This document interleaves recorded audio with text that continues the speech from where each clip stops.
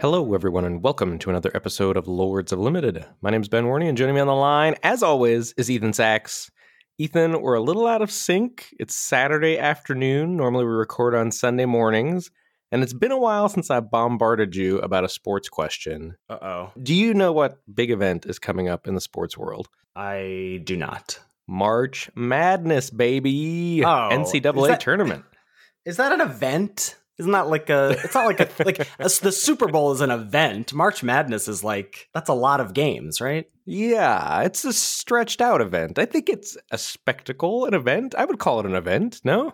I don't know. We might put out a Twitter poll here. Is March Madness an event? I feel like I was set up for failure with that question.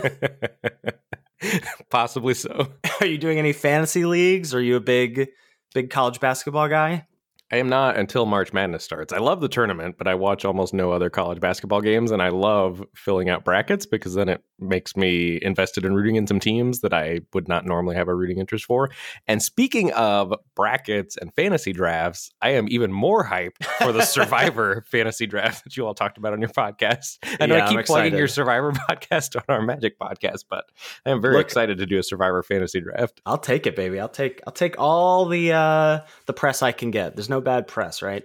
How about moving away from the sports world to the gaming world? How's the life of Magic for you these days?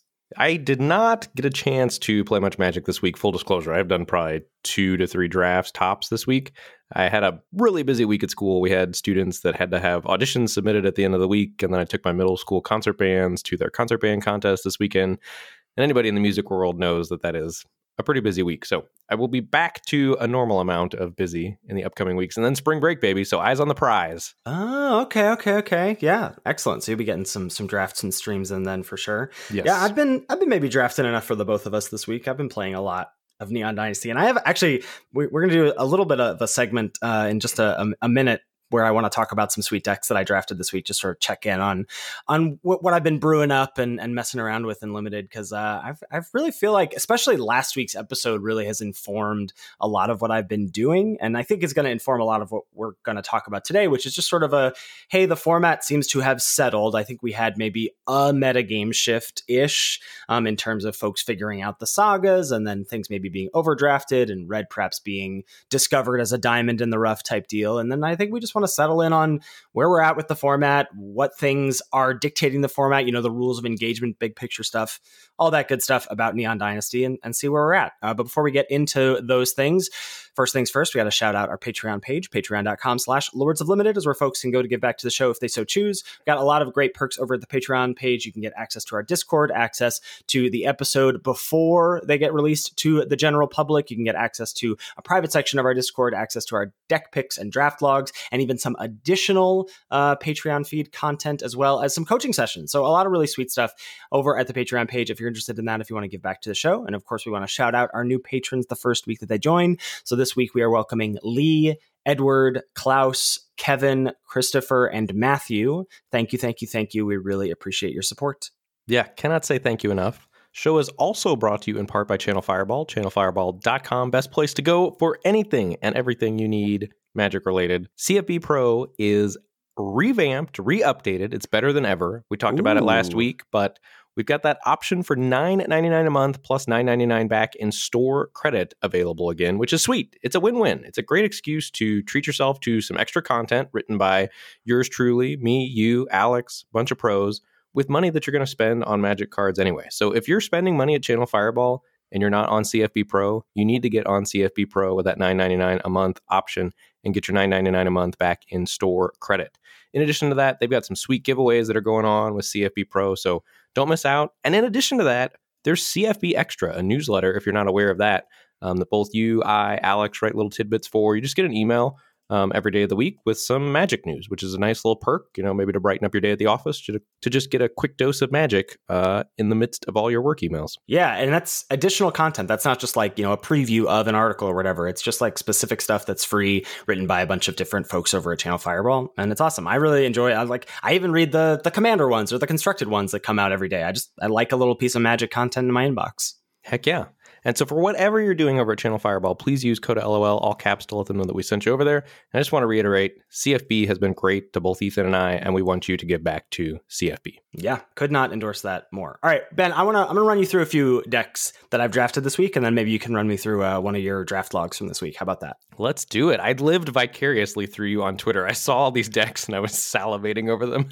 Okay, so first things first, I told you I was going to mess around with some shrines, and I finally lived the dream with all 5 shrines in one deck. Ooh, tell me more.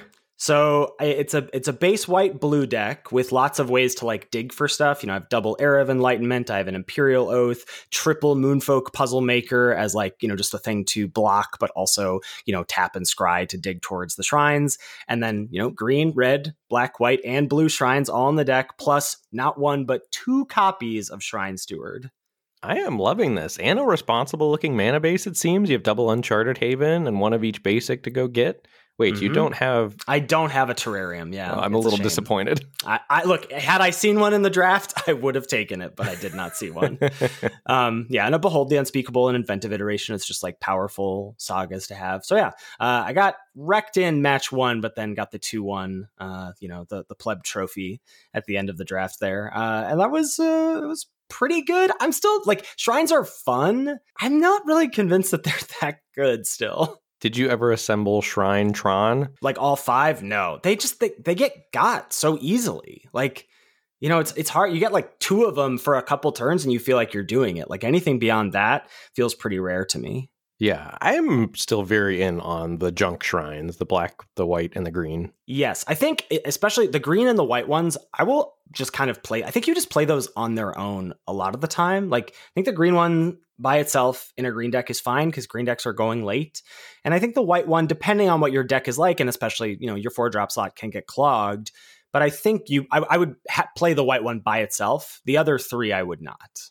I would play the white and the green happily by themselves. Yeah. Maybe the black, depending on if I needed enchantments or cared about enchantments. Yeah, it's tough. Like the black one, I feel like sometimes it just wrecks your opponent's board. And other times I'm like, it took me a long time actually, because I thought it dealt damage. So I think like there were times where like I would chump attack with something like into an X2 or X3 and then play the shrine. And then I'd be like, sick. I can't wait. No, this doesn't deal damage at all. This only kills things with toughness 1 or 2 or whatever. Yeah. I don't know. But I guess 4 mana, 2/2 Death Touch, like it still is going to trade with something. So. Yeah, I think mostly it's where your 4-drop slot is at with whether or not you're going to run the black shrine as well. Right. And also just to clarify my junk comment, for those of you that are newer to the game, that meant Abzan. Like before Abzan and Mardu and all those shard names existed, things were called like Bug, and black, white, green happened to be called junk for whatever reason. So that's what I was referring to there. I think it was a play on Jund, right, which was red, green, black, and so white, green, black was junk. I think that's what it was called. Know your magic meme. But I could be wrong. Could be very wrong. We're both outing ourselves as incredible boomers here. Okay, so then I had what I believe to be the best deck I've ever drafted in the format and will ever draft in the format. So this was a green-white oops all recursion deck that had Brilliant Restoration, which is the quad white 3 sorcery, return all artifact and enchantment cards from your graveyard to the battlefield. Invoke Justice, the quad white and a 1 sorcery, return target permanent card from your graveyard to the battlefield, then distribute 4 +1/+1 counters among any number of creatures and or vehicles target player controls. I want to just quick pause and talk about Invoke Justice. I think this card is pretty underrated still. I think people are really afraid of this mana cost and don't get how powerful it is. Well, and it's set up in white, especially by Sunblade Samurai, right? The 4 and a white 4/4 that you can ditch to go find a plains. Yes, which I have 2 copies of in this deck. So then, if that weren't enough recursion for you, we also have a Season of Renewal. Great. We also have a Shigeki Jukai Visionary. That's the one in the green. I didn't see the Shigeki hiding out in the 2-drop slot. 1 in a green for a 1/3, and you can pay 1 in a green to tap it, return it to your hand, reveal the top 4 cards of your library. You can put a land card from among them onto the battlefield tapped, put the rest into your graveyard, and it has channel for green, green, XX, discard it, return X target non-legendary cards from your graveyard to your hand, and even an Imperial Recovery Unit, which is the uncommon vehicle that when it attacks, you return target creature or vehicle card with mana value 2 or less from your graveyard to your hand. So many ways to recur stuff, and then the Shigeki can be rebought by either the Recovery Unit or the Season of Renewal, and then can rebuy stuff as well. And I've even got a little Raito Sentinel in this deck to self-mill, but also to stop myself from decking, which both of those were relevant in my matches. That's hilarious. This deck was wildly powerful and went 3-0-6-0. And then right after that, I drafted another just ridiculous green-based deck that was Reanimator. Now, obviously, it has triple Kappa Tech Wrecker in it, so that's ridiculous. But the real sweet thing is more recursion, double Colossal Sky Turtle, double Okiba Salvage, and a Season of Renewal. So just like, and a Gloom Shrieker. So lots of ways to like, you channel out the Sky Turtles and then reanimate them with Okiba Salvages, etc. Rinse, repeat. And oops, another Raito Sentinel for self-mill and not decking. And this also went 3-0. So just back-to-back silly recursion value power decks. Yeah, Season of Renewal Sky Turtle is not something I have done yet, and I am very much looking forward to when that deck comes together for me. Yeah, highly, highly recommend. And I gotta say, like, I mean, we'll get into this a little bit later, I think, in the episode, but I just want to say that I think the format has sort of shaken out for me, and maybe I was just a little too late to the party, but especially after talking last week about splashing and the fixing in the format, and really, getting to talk to you about what cards matter, or just that, like, I think one of the things that this format feels to me is like, there's not really synergy. Like, it's just the cards have synergy, but they're also rawly powerful. And so your pick orders don't often change from draft to draft. And so I'm really just feeling like I have a good sense of these are the cards that matter. These are the cards that don't. And I just want to cast the cards that matter so much of the time when I can. And so I just am I first picked Uncharted Haven the other day. I first picked a Sunblade Samurai the other day in one of those drafts, actually, the one where I had all that recursion, because I was like, look, I know Imperial Oaths are just getting passed around the table. So I'm just going to take the Sunblade Samurai because that's going to help enable me to be able to splash this Imperial Oath that I'm almost certainly going to see and then want to cast, right? It's going to be the best card I see when I see it. And so I just want to be able to cast those cards. And that has felt pretty freeing in the draft in terms of just like, I don't know, it feels like that Matrixy thing of like Neo seeing, the code. And I just feel like I see a pack of cards and I'm like, these are the things that matter. And the rest is just, it's just noise. Well, and I will say in 17 Land's favor, we're going to talk a little bit about data this episode. A lot of the data does just line up with what the good cards are, because the good cards, as you said, are rawly powerful, and the raw power is synergistic. So if you just follow the win rate data for a lot of the cards, you are going to do a lot of winning. I think there are very few misleading things about the data in this format. I think one of my big takeaways for data, and I honestly, first of all, I can't believe that you just said that. You're like, if you look at the data, it's actually pretty helpful. But I think that for my like interpretation of data, or the way I use the 17 Lanes data, if I think a card isn't good, but the data says it's good, it's really hard, with, I guess, maybe Fall of Lord Khanda as the exception, but it's really hard for me to ignore that. I'm just like, the data is probably right. If I think a card is good and the data says it's bad, I will often trust myself over the data in that respect. Like, something like, I feel like Dragon Spark Reactor is a good example of a card that I still think is good. I think it's much narrower than we even initially thought. We were sort of throwing around Zenith Flare comparisons early in the format. I don't think it's there at all, but I do think that it has a place in the format and can be quite good. I just think it's probably overplayed and poorly utilized a lot of the time, and that's representative of its bad win rate. Yeah, I don't actually love Dragon Spark Reactor. I played with it a bunch at the start of the format. You don't like Dragon Spark Reactor because you had that deck where you were like yelling at chat about red being good, and you got like 4 of them in one deck, and that deck went 0-3. That's why you don't like Reactor. That's not true. That is a data point in my dislike of Dragon Spark Reactor. But maybe that might not be the best example. Like that card I do think is super narrow, but oftentimes I will often trust myself if the data is not representative. But I think if it says the card is good, like, it's hard to argue with Okiba Reckonerate and Imperial Oath and Spirited Companion at the top of the list, Yes, I completely agree that is true. And I think whatever my feelings are about data, I do recognize that it is a part of Magic and that we're going to incorporate it into our podcast because it's a really good tool to use, whether or not I personally put a lot of stock in it. Is there like a gun being held to your head? Are you feeling okay? What happened to you? Okay, you okay? All right, I'm good. Sweet. I'm good. All right, well, let's get to this draft log. Yeah, if you want to take a seat at the round table here, pack one, pick one. See the following cards as options: Commons, there's not a lot of good ones. If you subscribe to the red is underdrafted at the moment theory, you could maybe think about a Voltage Surge. Red instant as an additional cost to cast it. You can sacrifice an artifact, deals 2 damage to a creature or planeswalker, and if you sacrifice the artifact, it does 4 damage instead. Best common for my money is probably Moon Circuit Hacker. That's 1 and a blue for a 2/1 with Ninjutsu Blue. When it deals combat damage to a player, you can draw a card. If you do, discard a card unless it entered the battlefield this turn. Moving on to the uncommons, there's a Skyblessed Samurai. I think that's worse probably to start with than either of the other 2 mentioned cards. It's the 6 and a white 4/4 flyer. Costs 1 less to cast for each enchantment you control. There's the Red Shrine, if you wanted to do some shrine nonsense, but I don't think that's really in consideration. And then the rare Teachings of the Kirin, 1 and a green. Chapter 1, you mill 3 cards and make a 1/1 colorless spirit token. Chapter 2, put a +1/+1 counter on target creature you control.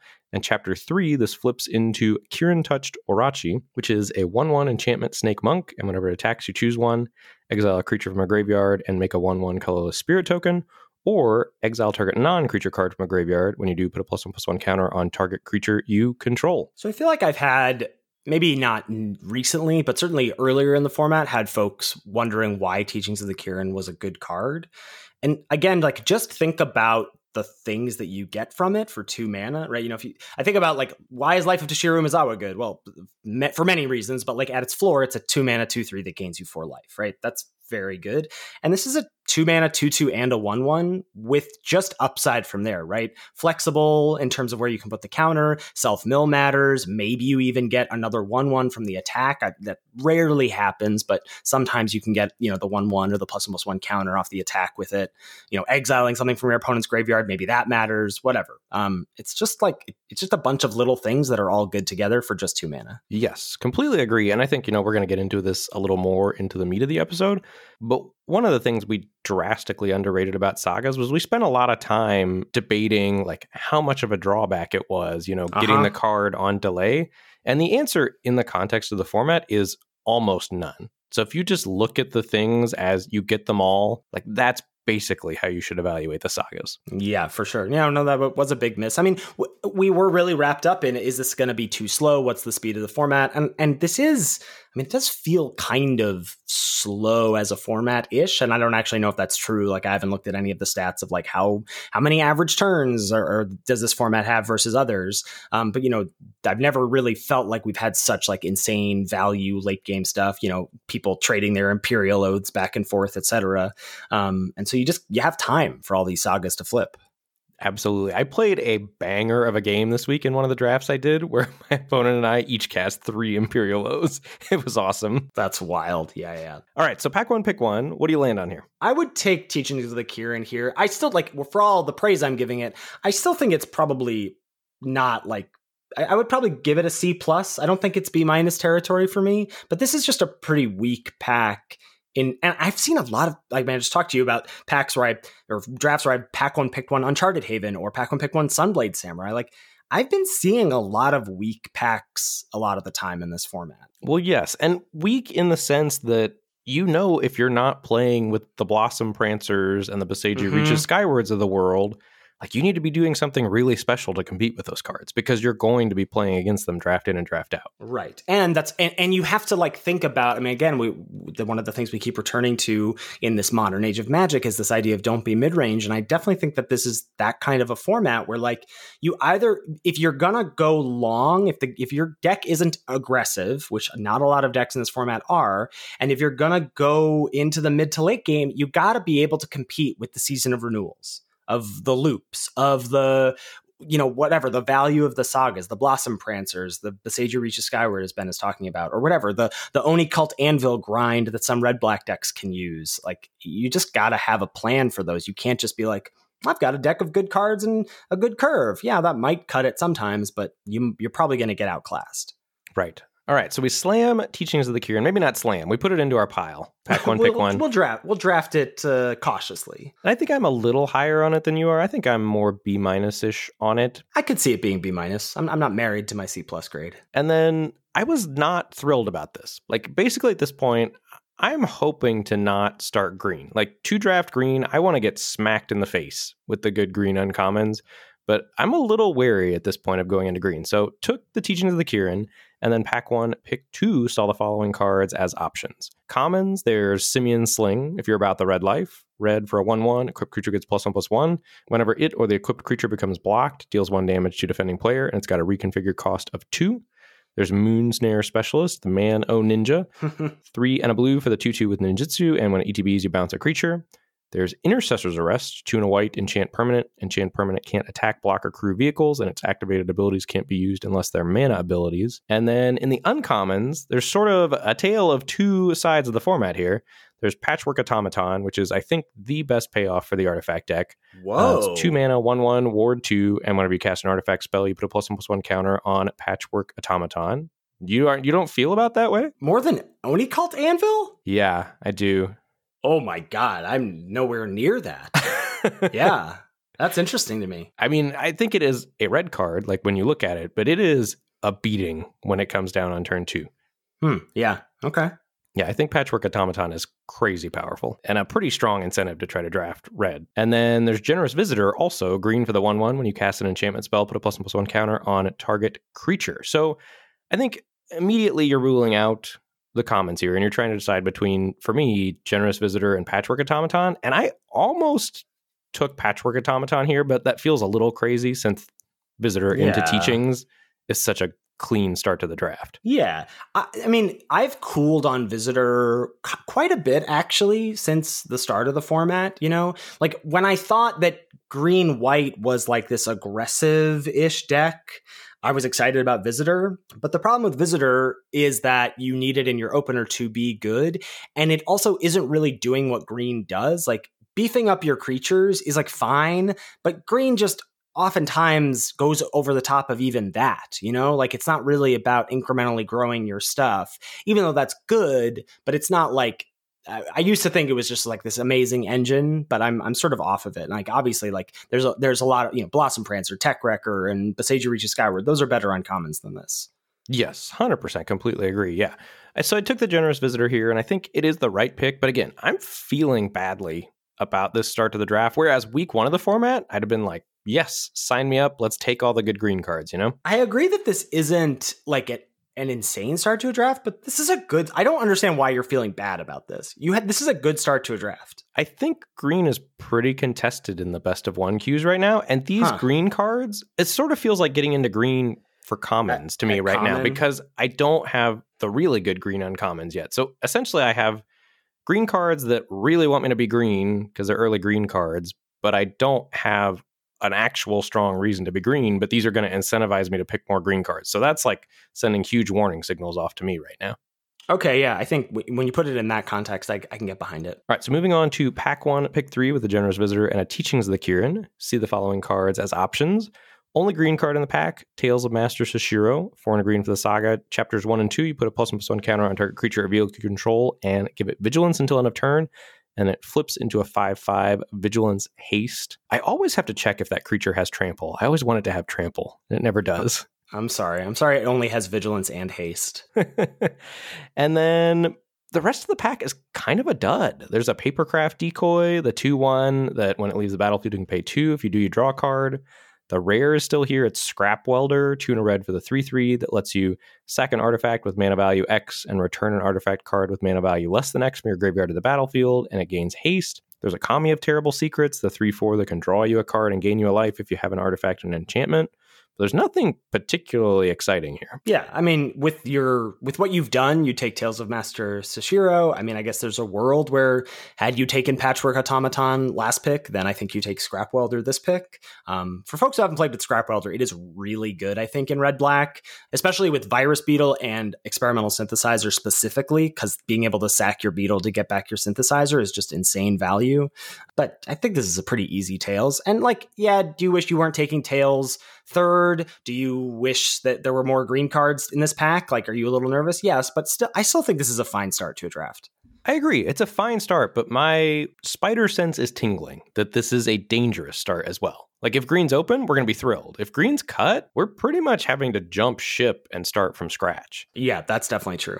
All right, so we grab the tails. Moving on to pack 1, pick 4. See the following cards as options. Only green card in a pack is Commune with Spirits. There's As far as the rest of the commons go, a Searchlight Companion, 3 mana for the 1/1 flyer. When it ETBs, you make a 1/1 colorless spirit creature token. There's also Ninja's Kanai, the equipment that lets you deal 3. And then moving on to the uncommons, we've got some bangers here. There's still Selfless Samurai, 1 and a white for a 2/2.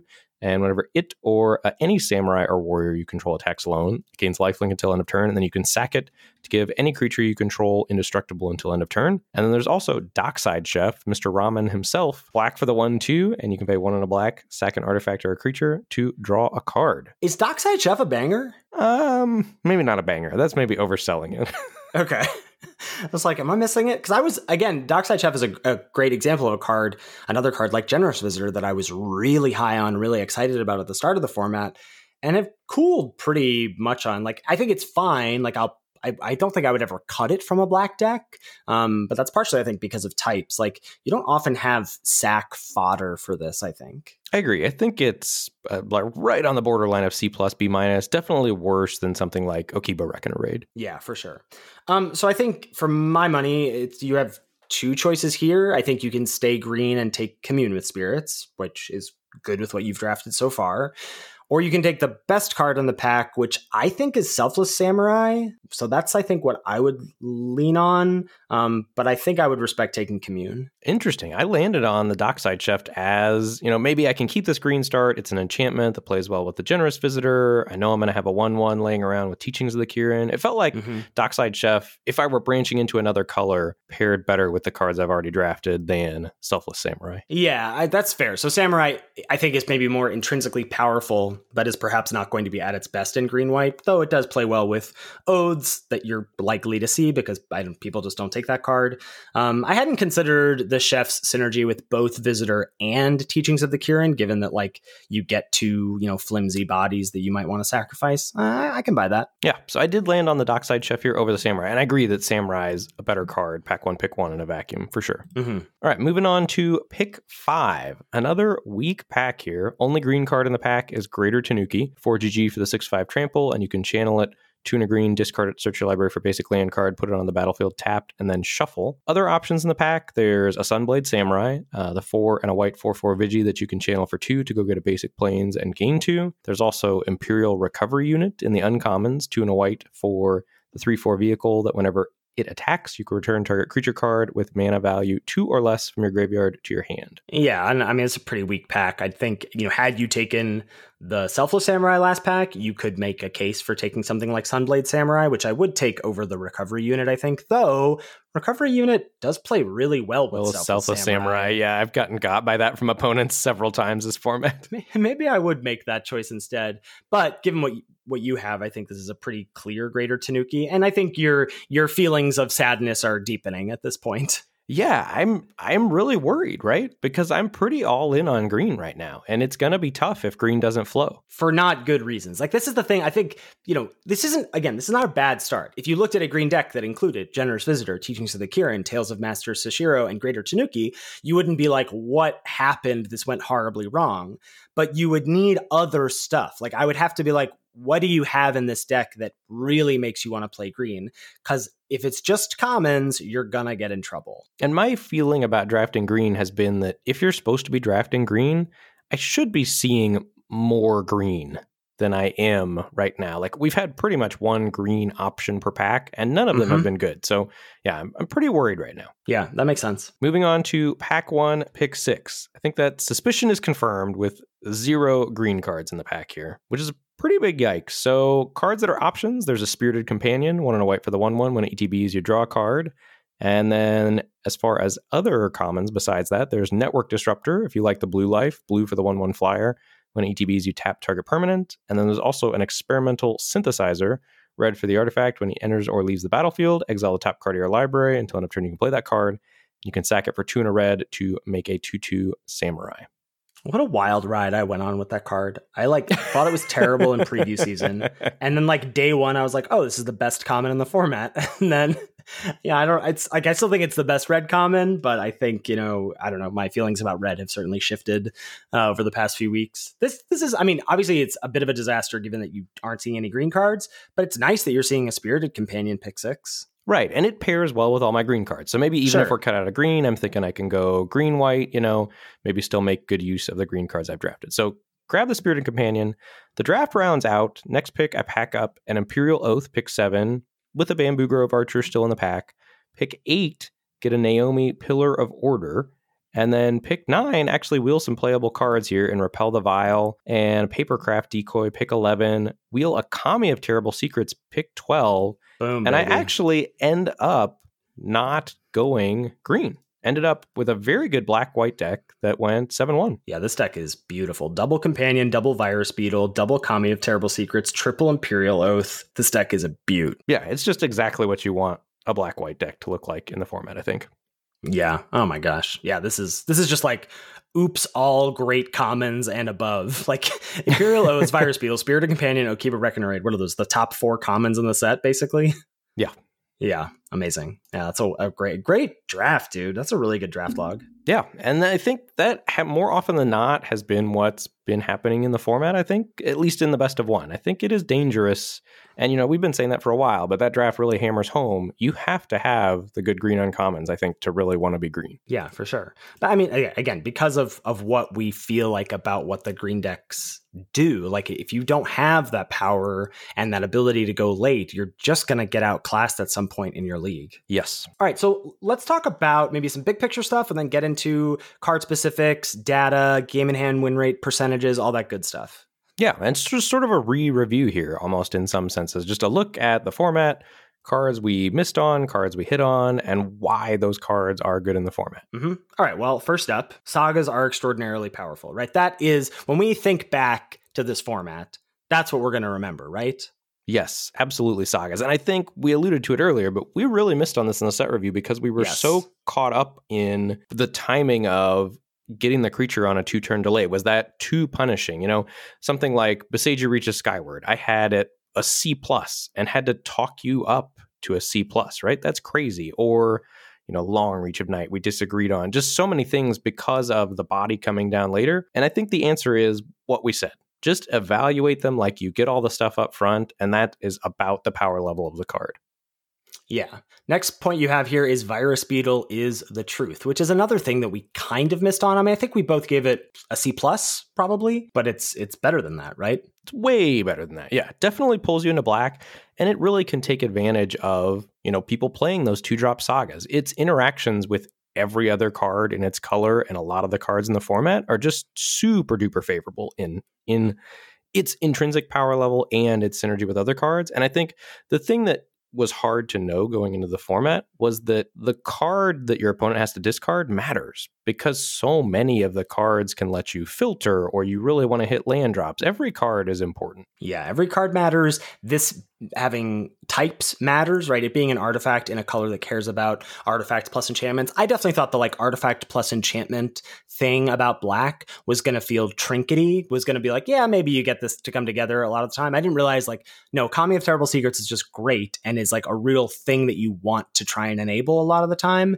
And this being one of black's consistent, cheap ways to do that is important.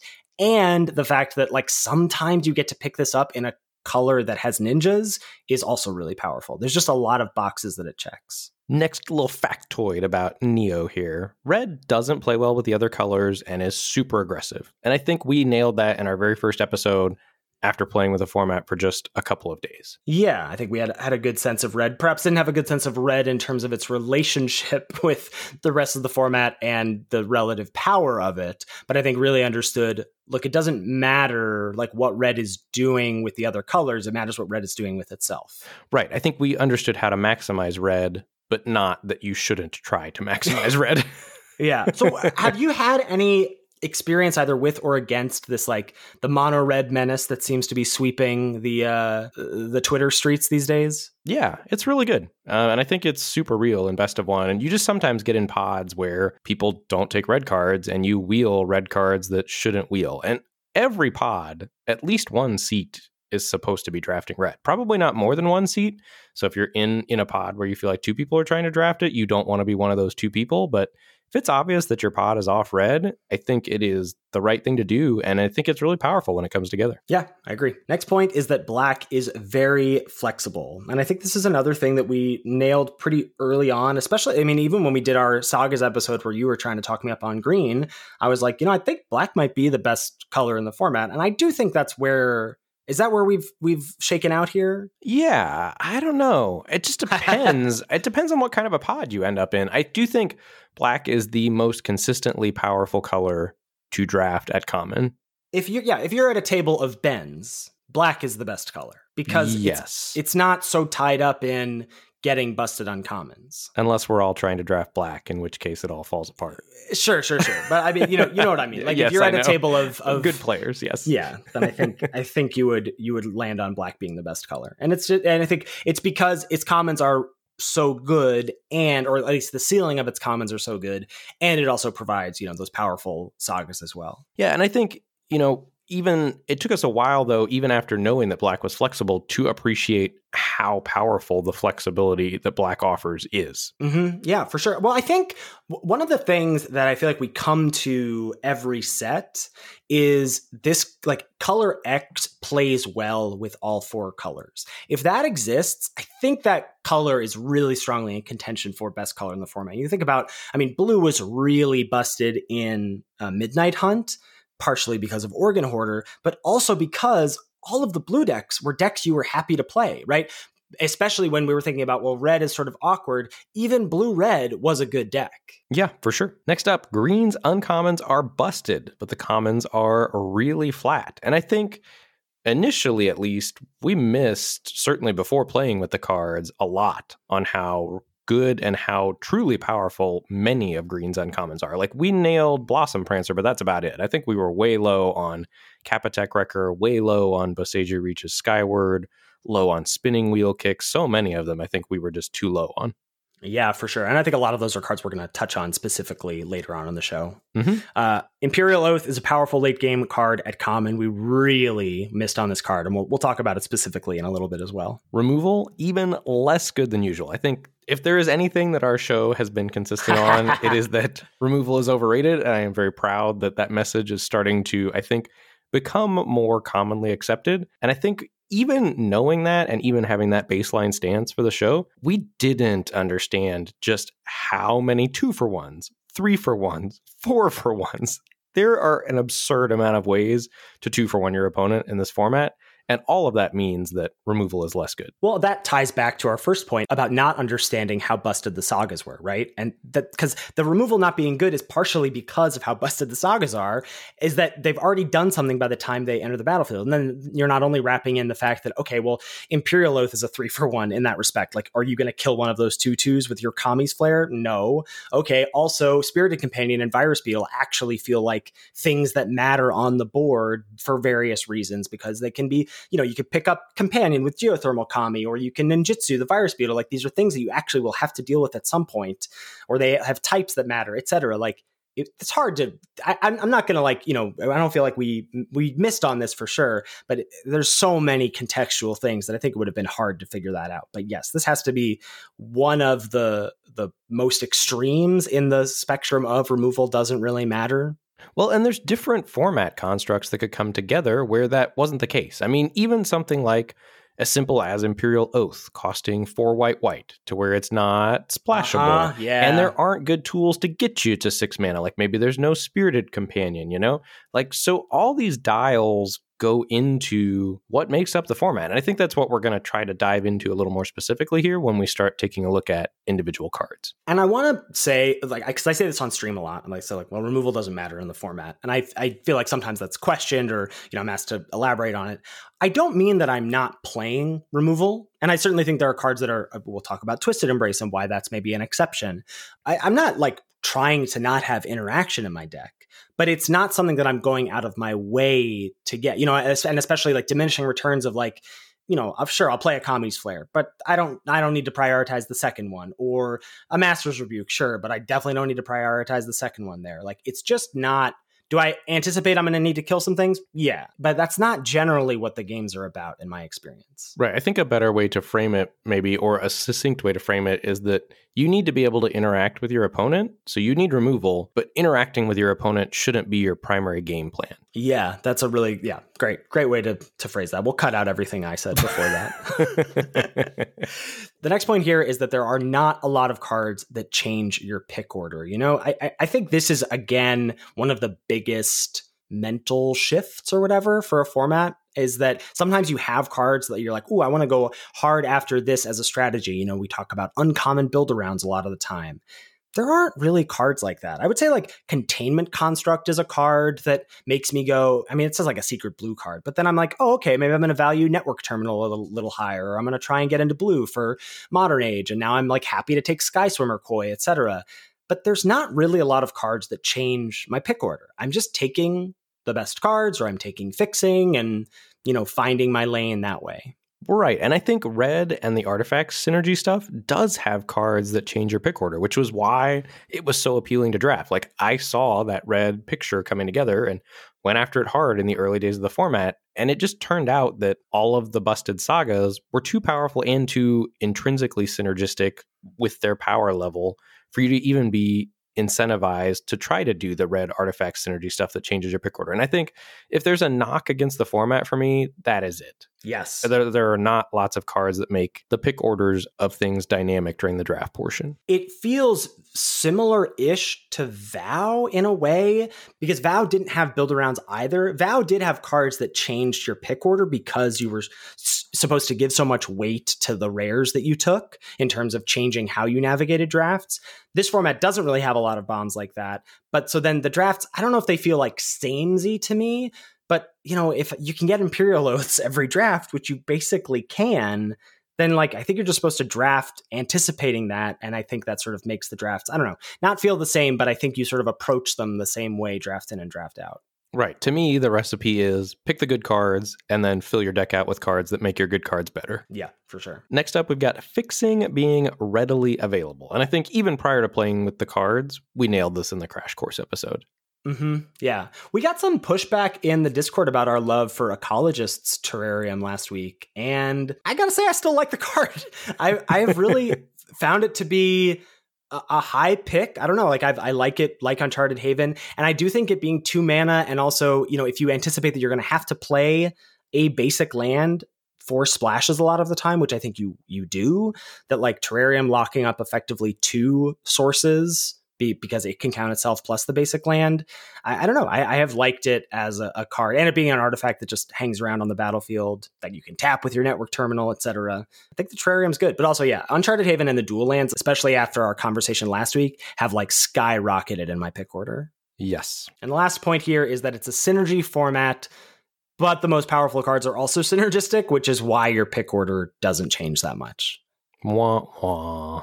Yeah. All right, big data boy. What do we got going on next? All right. So we're just going to take a look at a lot of the best performing cards in the format and some other cards too, and just see kind of where we're at. Did we evaluate them right? How do they kind of drive what matters in the format? So just to give everyone a baseline, in Neon Dynasty, average 17 lands win rate is 55.6, which I think is higher than usual. So maybe we're getting better. Ooh, yes. Good for us, 17 Lands community. Yeah. So moving on to commons that we want to take a look at. I think first up, we're going to take a look at the top performing common overall by games in hand win rate, which is Okiba Reckoner Raid, coming in with a 60.9% win rate. That is really impressive. I am kind of sad that it has currently unseated Imperial Oath at the top spot. I wanted to end the format with a 6-drop as the best performing common. I am not sad. I'm very glad that it's Okiba Reckoner Raid. And I think it's kind of insane to me. If you look at the game in hand win rate cards that are above this, which are all uncommons, rares, or mythics, every single one of those cards is a 2-for-1 or more, a 3-for-1, 4-for-1, whatever, in some sort of fashion. And there are 27 cards in the set that are ahead of Okiba Reckoner Raid. Wow. I would also be curious about the top performing common in a format, how many cards are above it? Because I would have to imagine that 27 is a low number. Like, I'm sure in VOW, whatever the top performing common was in that format was much lower. I wonder, like, where does Organ Hoarder stack up against the rares in Midnight Hunt or whatever? Oh, it's got to be top 10, I bet. No? Maybe not that high, but yeah, probably close to that. And one of the things we're also going to do with this is take a look at what grade we initially gave it and where we think it lands. So in the crash course, we gave this a B-, and I think I would still give Okiba Reckoner Raid a B-. Yeah, I mean, maybe it's a B, but like, just identifying that distinction, I think, is not super important, and maybe some people would call it a B+. I don't know. That distinction is not super important to me, but I think that threshold of does this pull you into black, I think we identified that going into it, and that's definitely true. Yes. And I think just to go back to big picture things about Neo, if I had to pick out the things that matter most about the format, it's that it's full of 2-for-1s, and many of those 2-for-1s are the sagas, and that because of that, the removal's less good. I think that sums up the format to me in a nutshell there. Yes, and that's a really good point. I think we've touched on that in previous episodes, but is important, I think, in the context of us, one of our tenets of the format being removal isn't good. I think it is important to like hammer that home. Why is removal not good? Well, because everything is a 2-for-1. When everything's a 2-for-1 and you're 1-for-1ing with removal, that isn't that good. And that's why Spinning Wheel Kick is sort of an exception to that, sort of why Twisted Embrace is an exception to that, because it does multiple things, and we'll talk about that in just a little bit. But first, we got to talk about Imperial Oath. This has a 60.7% game in hand win rate currently. And a card like this being good has a lot of implications for the format, right? Yes. If this is good, by virtue of this being good, it means removal has to be less good, right? Because this is 3 bodies spread across one card that you're trying to deal with removal spells that are targeted. Well, and if this is good, it's also splashable and at common. One of the things we talked about last week is that, like, oftentimes, like, whatever control decks, quote unquote, in limited, have to exist at uncommon or rare, right? You have to have uncommon or rare reasons to get the game to go long. Well, in this format, you have a common that like pays you off because you get to 6 mana, and then the Scry 3 is so important because you just bottom 1 or 2 lands or a spell that's not relevant and dig towards more action. Chain together Imperial Oaths, it being a single white mana because it's splashable is very relevant.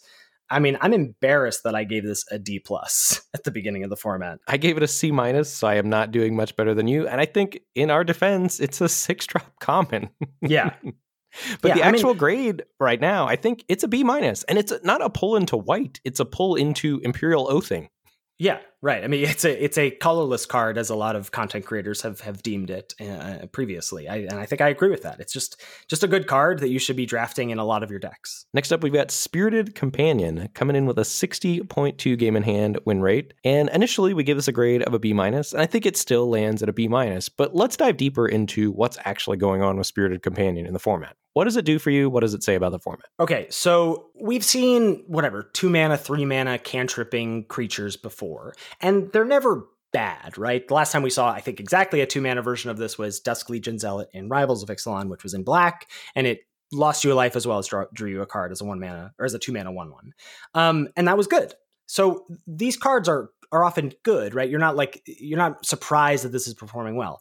But the additional things about the synergy of this, about it being a card that has relevant types in a format that cares about you having those types on the battlefield. So things care about enchantments coming into play. There's Geothermal Kami that can pick up an enchantment to rebuy it. Maybe you're pairing this with blue or black, and you have the ninjutsu thing that you can do with Virus Beetle as well. You also have, one of the reasons that Companion and Virus Beetle are good is that decks care about having types on the battlefield. Well, we're talking about removal being bad, right? Part of the reason is removal is bad is like, you don't want to kill Spirited Companion or Virus Beetle, even though it might matter for your opponent's game plan to be like, oh no, bad. This artifact is in play. I don't want them to have an artifact in play, or I don't want them to have an enchantment in play. But what are you going to do? Are you going to really use your Kami's Flare on your Spirited Companion? No.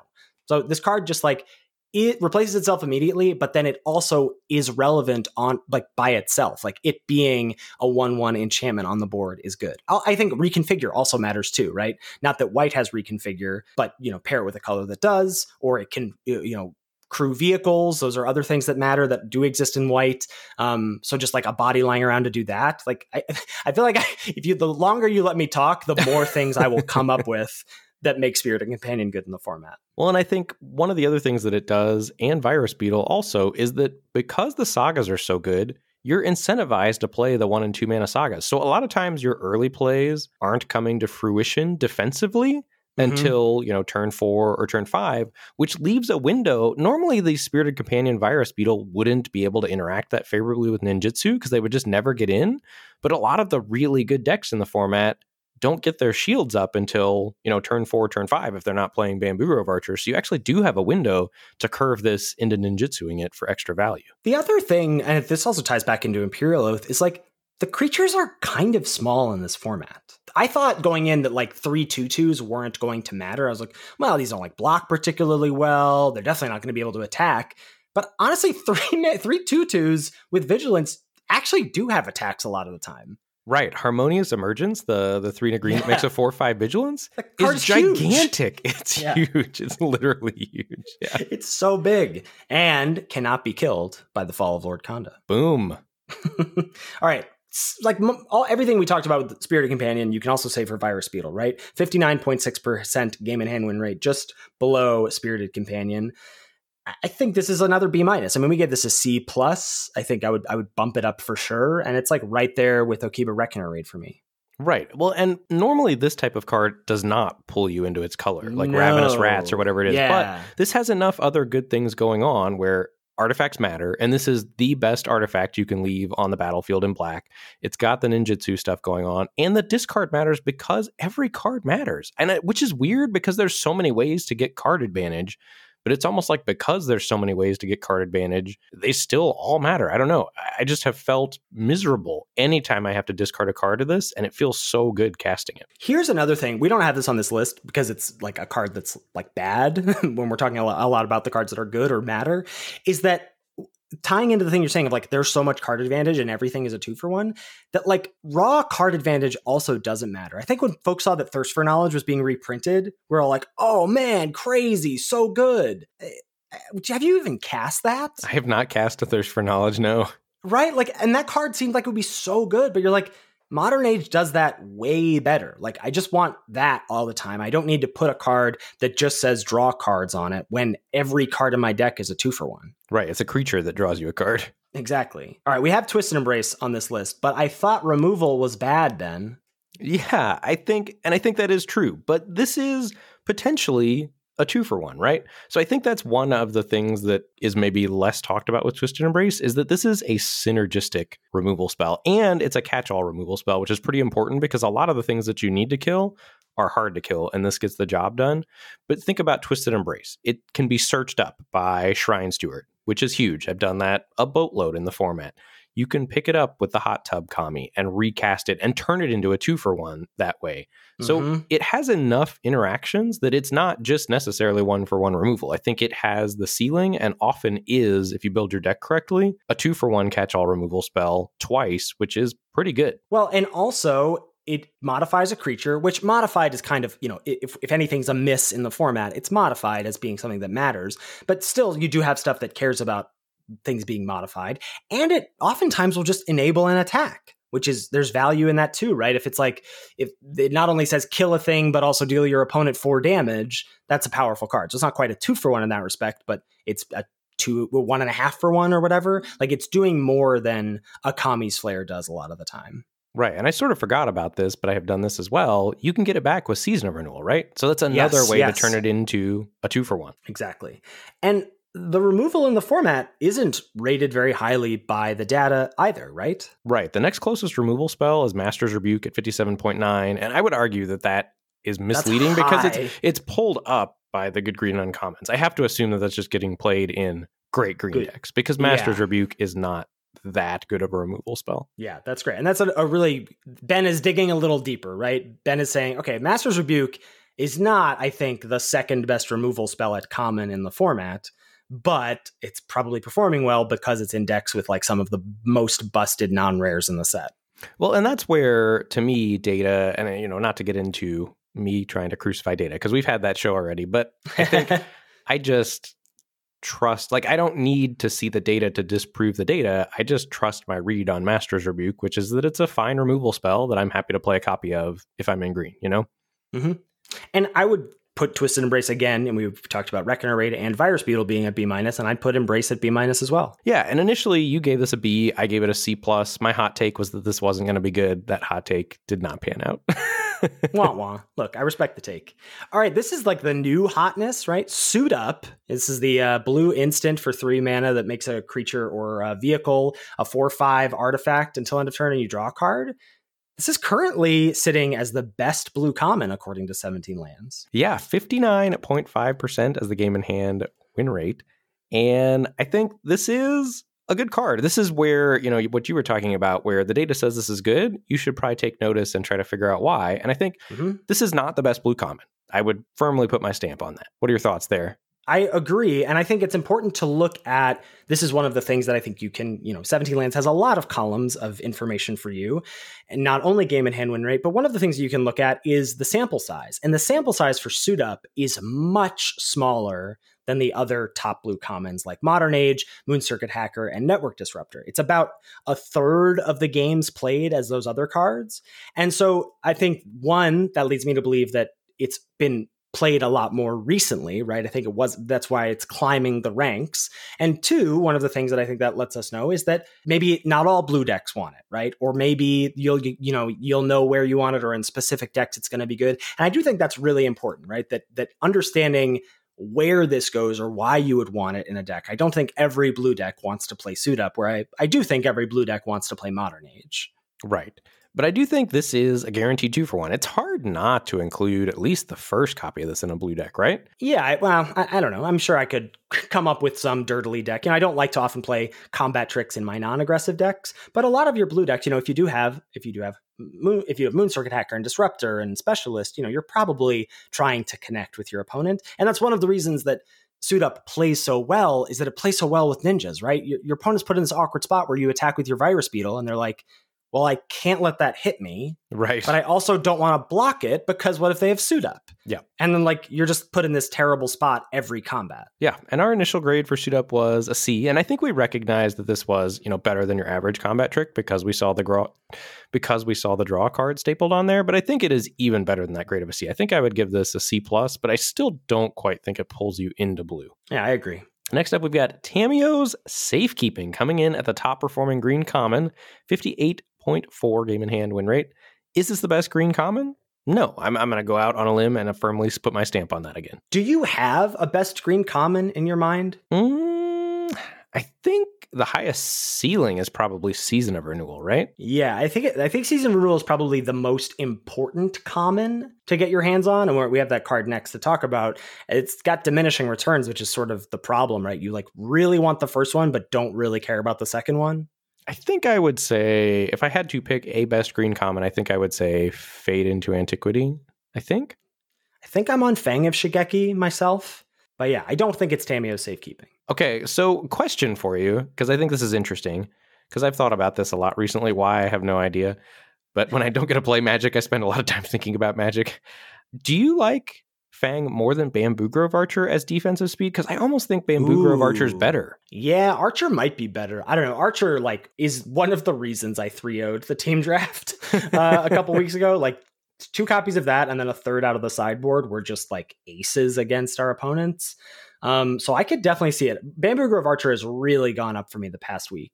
Because both of them are blocking, right? And I would say that Bamboo Grove Archer stopping cards like Virus Beetle and Spirited Companion is big game, because you need to be able to block those cards.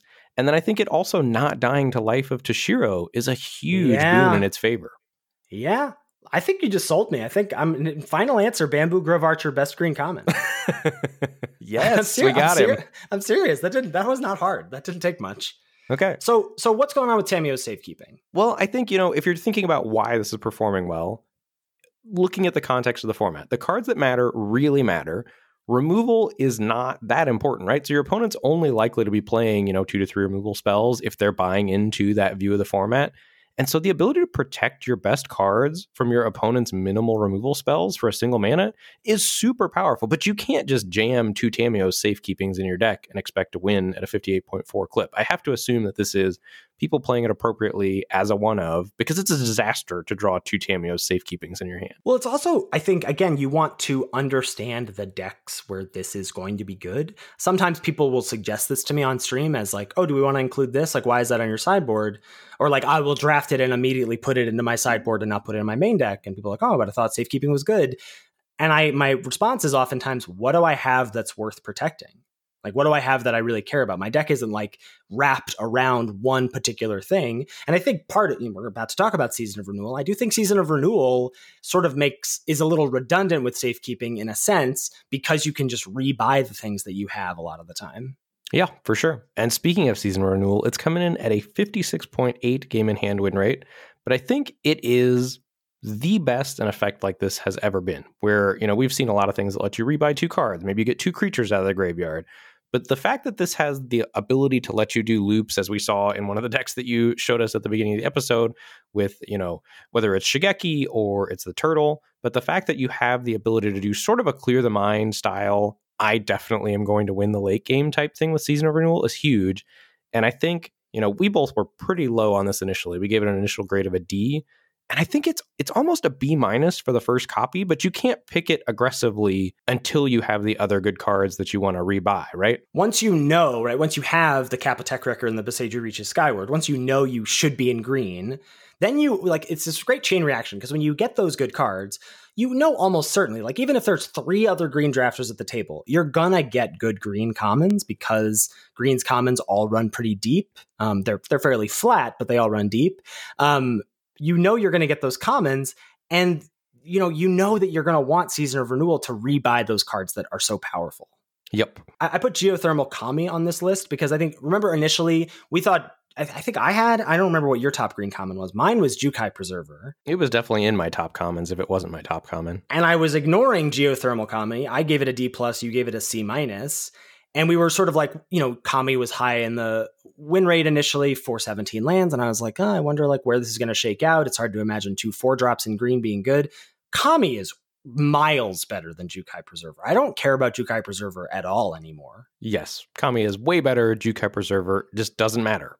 You should, I think, be looking to almost never play Jukai Preserver. That's what I think. Because, one of the things that, it's good because you think, this is it's a 4-drop, but it's flexible and it lets you push damage. But green doesn't care about that. No, it just wants to win the late game. It just wants to win the late game. And so Kami is actually, I think, not really reflected. Its power is not really reflected by the data. It's the 10th best green common right now. Game in hand win rate is 56.7%.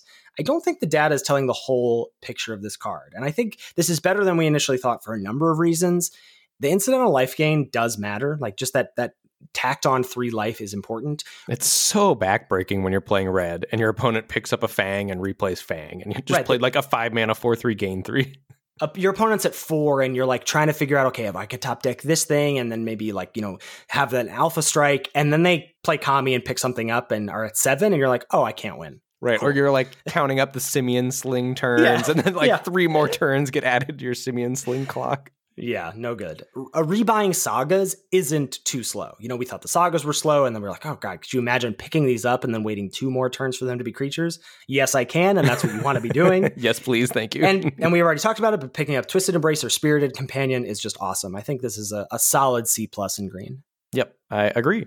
Experimental Synthesizer is up next at a 57.0 win percentage. And I think one of the things that is crazy about this is that in a format full of 2-for-1s, that is, I think, the defining feature of this format, because there are a bunch of 2-for-1s that aren't sagas as well. This is Red's only way to get card advantage off of a good card at common. And I think at uncommon, the only card Red gets is Twin Shot Sniper as a clean 2-for-1. And if you compare that to every other 2-for-1 that the colors get, just a comment. Don't even forget about sagas at uncommon that are insane, great uncommons. Looking at common, white gets Imperial Oath and Spirited Companion. Blue gets Moon Circuit Hacker, Modern Age, Suit Up. Black gets Virus Beetle, Kami of Terrible Secrets, Twisted Embrace if you're building your deck right. Green gets Geothermal Kami, Season of Renewal. It is laughable how much easier it is to get 2-for-1s in every other color other than red.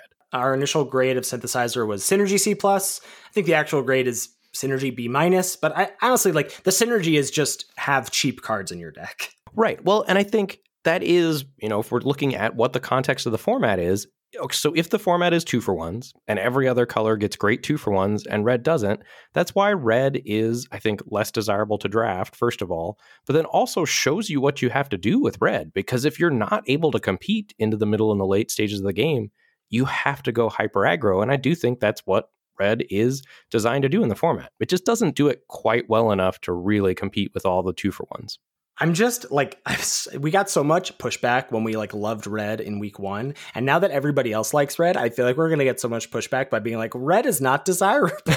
just waiting for the backlash here. The last comment that we want to talk about is Simian Sling sitting at a 54.7% game in hand win rate, which is kind of shocking to me because I think this is the second best red common. It's very good. This card and cards like Tawashi Song Shaper, that's the 2-mana 2-drop that gets +1/+0 every time an artifact enters the battlefield, they're way more important to the red decks than their win rate suggests, and are way more important than cards like Kami's Flare or especially Voltage Surge are. Yeah, you were right on this initially. I think you said it was a C+. I said it was a C-. I think I would come down on a C+ right now. It certainly doesn't make you want to play red, but if you are red, this is one of the most important cards you can pick up for your deck.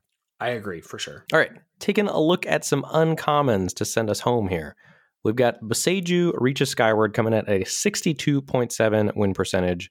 Just a casual 3-for-1. The lands are insanely good here. We initially gave this a C+. I think it's actually way higher than that. It's more like B+, bordering on A-.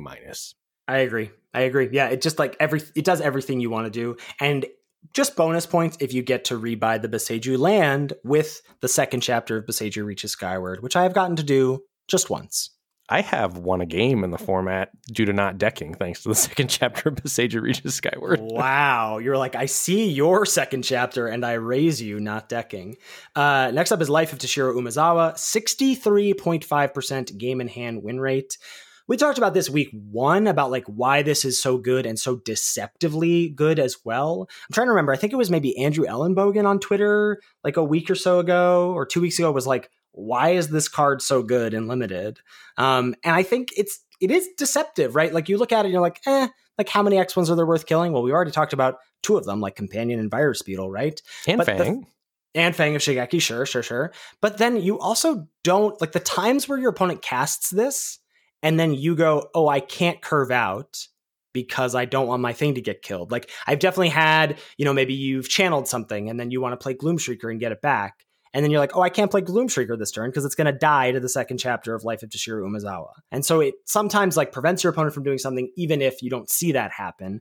And then there are just times where like they play a Searchlight Companion and you go, cool, kill that and kill the 1/1. Great. And then I get a 2/3 and yeah, it's just a great card. Well, it's for 2 mana. It just does so much. And I think we were deceived also. We initially gave this a C+, and I think actual grade I would give it now is a super solid B+.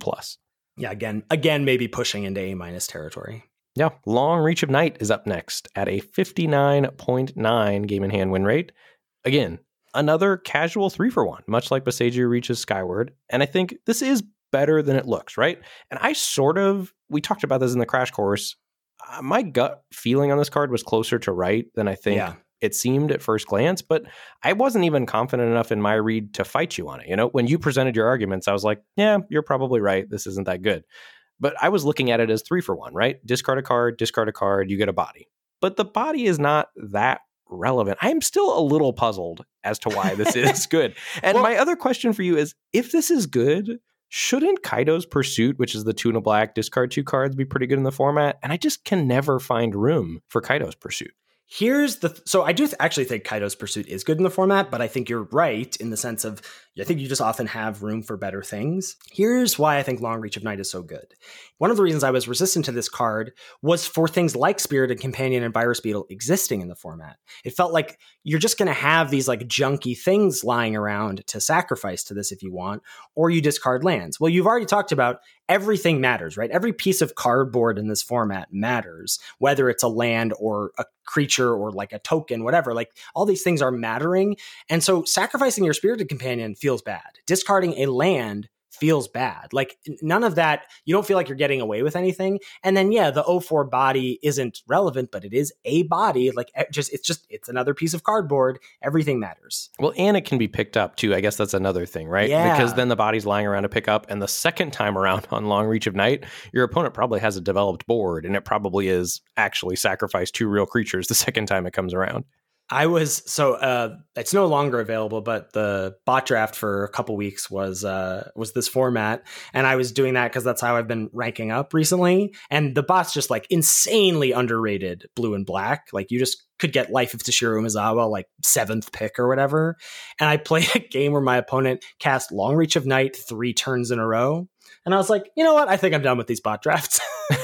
This is ridiculous. My oldest brother, shout out to Nick, was also playing some bot drafts and was like, look, if you want a piece of tech for the podcast, just tell people to force blue-black. Yep. Yeah, for sure. The last uncommon we want to touch on here is Spinning Wheel Kick, coming in at 59.2% game and hand win rate. This is 2 for 1, 3 for 1. So there's a lot of stuff wrapped up in this card being good, right? I gave this a D+ initially. This seems clunky as all get out, right? Yeah, I gave it a C, was not super high on it. But the reason that this card is so good is, one, removal isn't good in the format. So the fear of being blown out by, setting this card up is sort of mitigated because you're not often expecting your opponent to like be holding up mana to blow you out. The games go long, especially in green. Green wants the games to go long. So it's not hard for this to actually be a 2 for 1, 3 for 1, 4 for 1. I think we've all seen that cast for X = 4 for sure. And so the fact that you get to have, one of the reasons removal isn't good is because it 1 for 1s. The fact that you get to have a piece of removal that can scale with the game like that can scale with things that have already accrued value, makes this a really important piece of Green's puzzle. Yeah, and I think actual grade we'd give it now is more like a B-. It does almost start to pull you into green. I think so. I think it's not like one of those busted green uncommons that are like B+ territory, but I think it's right below those. Yep. So just kind of a format overview super quickly to wrap us up here. I think this is where my feelings are on the format right now. I think green is overdrafted. I would only be looking to get into it for multiple of the very good uncommons. Black, a little underdrafted, and I really like starting drafts black if I can at the moment. Red, I think is pretty dangerous to draft still. I think it is good to draft if it's open. And I think if your draft is starting low powered, I think it is good to try to aggressively hedge into red because that's one of the best ways you can compete if you don't have the really good cards that everybody else has. Blue, I'm not so sure on. I feel like it's a little overdrafted, but maybe that's just personal. I just have not been able to get into blue much, the whole format. Blue, I think, has a bit of like split personality a little bit in the format of like, it wants to be aggressive because that's what all the tempo ninja stuff does, but does it also like support an artifact theme or an enchantment theme or, and then you just got busted uncommon, Behold the Unspeakable. I feel like blue, it depends. Is blue your support color? Is it your base color? I feel like it's not quite as clear cut as some of the other colors. Yeah, that checks out with me. And then white as a color, Imperial Oath is still way underdrafted, but that's not even necessarily white. And then I think you're not generally going into white as a main color. I feel like it plays a more supporting role to some of those other colors. It's a great support color, and especially, if you end up in a base, one of the Sultai color pairs, it's just a very easy splash, especially because Oath is so eminently splashable and Sunblade Samurai enables that splash. Yeah. All right, there you have it. That's our re-review looking at data and just kind of how cards shape a format. And I think the format is likely to stay here, and you're just going to have to, when you're in drafts, figure out, if you're in a pod where you can draft Saga nonsense, do that. That's plan A in the format. If you can't, maybe you're looking to get into some sort of a black-white deck, a ninjas deck. If you're in a pod where red's undervalued, draft red. Whatever is open, I think is going to be good in the format. And as a final point here, I would say this is a format where, oftentimes we talk about, pick orders, whatever, you throw them out the window a little bit, or they can change as early as pack 1, pick 2. I think this format, it's really important to have some kind of a pick order, some kind of these are my top commons in each color. These are my top uncommons in each color. These are the cards that matter in a color or a reason to draft a color. Whatever that is, that's going to help you the Neo format if we're thinking about the Matrix analogy of like... That's the episode title right there. Neo the Neo? Yeah. Neoing the Neo. When you can just sort of like see the pack for what it is, see the Matrix for what it is, That's how you're going to get to that point. And I think once you do that, these drafts are going to be a whole heck of a lot easier. I love it. Love it. All right, great place to wrap us up. Thank you, as always, to Salty Pretzels for our intro and outro music. Make sure you give it a listen. Thanks so much to channelfireball.com for sponsoring this podcast. If you're heading over to CFB for any and all purchases, signing up for CFB Pro to read that sweet, sweet content, please use the code LOL when you check out to let them know we sent you over there. You can check us out streaming. I'm at twitch.tv/Lord Tupperware. Ben is at twitch.tv/Mr. Metronome. Mr. is spelled out. We're both under those same usernames on Twitter, and you can tweet at the podcast at Lords of Limited. If you've got any feedback about the show or any questions, shoot us an email at lordsoflimited@gmail.com. Thank you so much for listening, and we'll catch you next week for another episode of Lords of Limited. Thanks, everybody. See you later.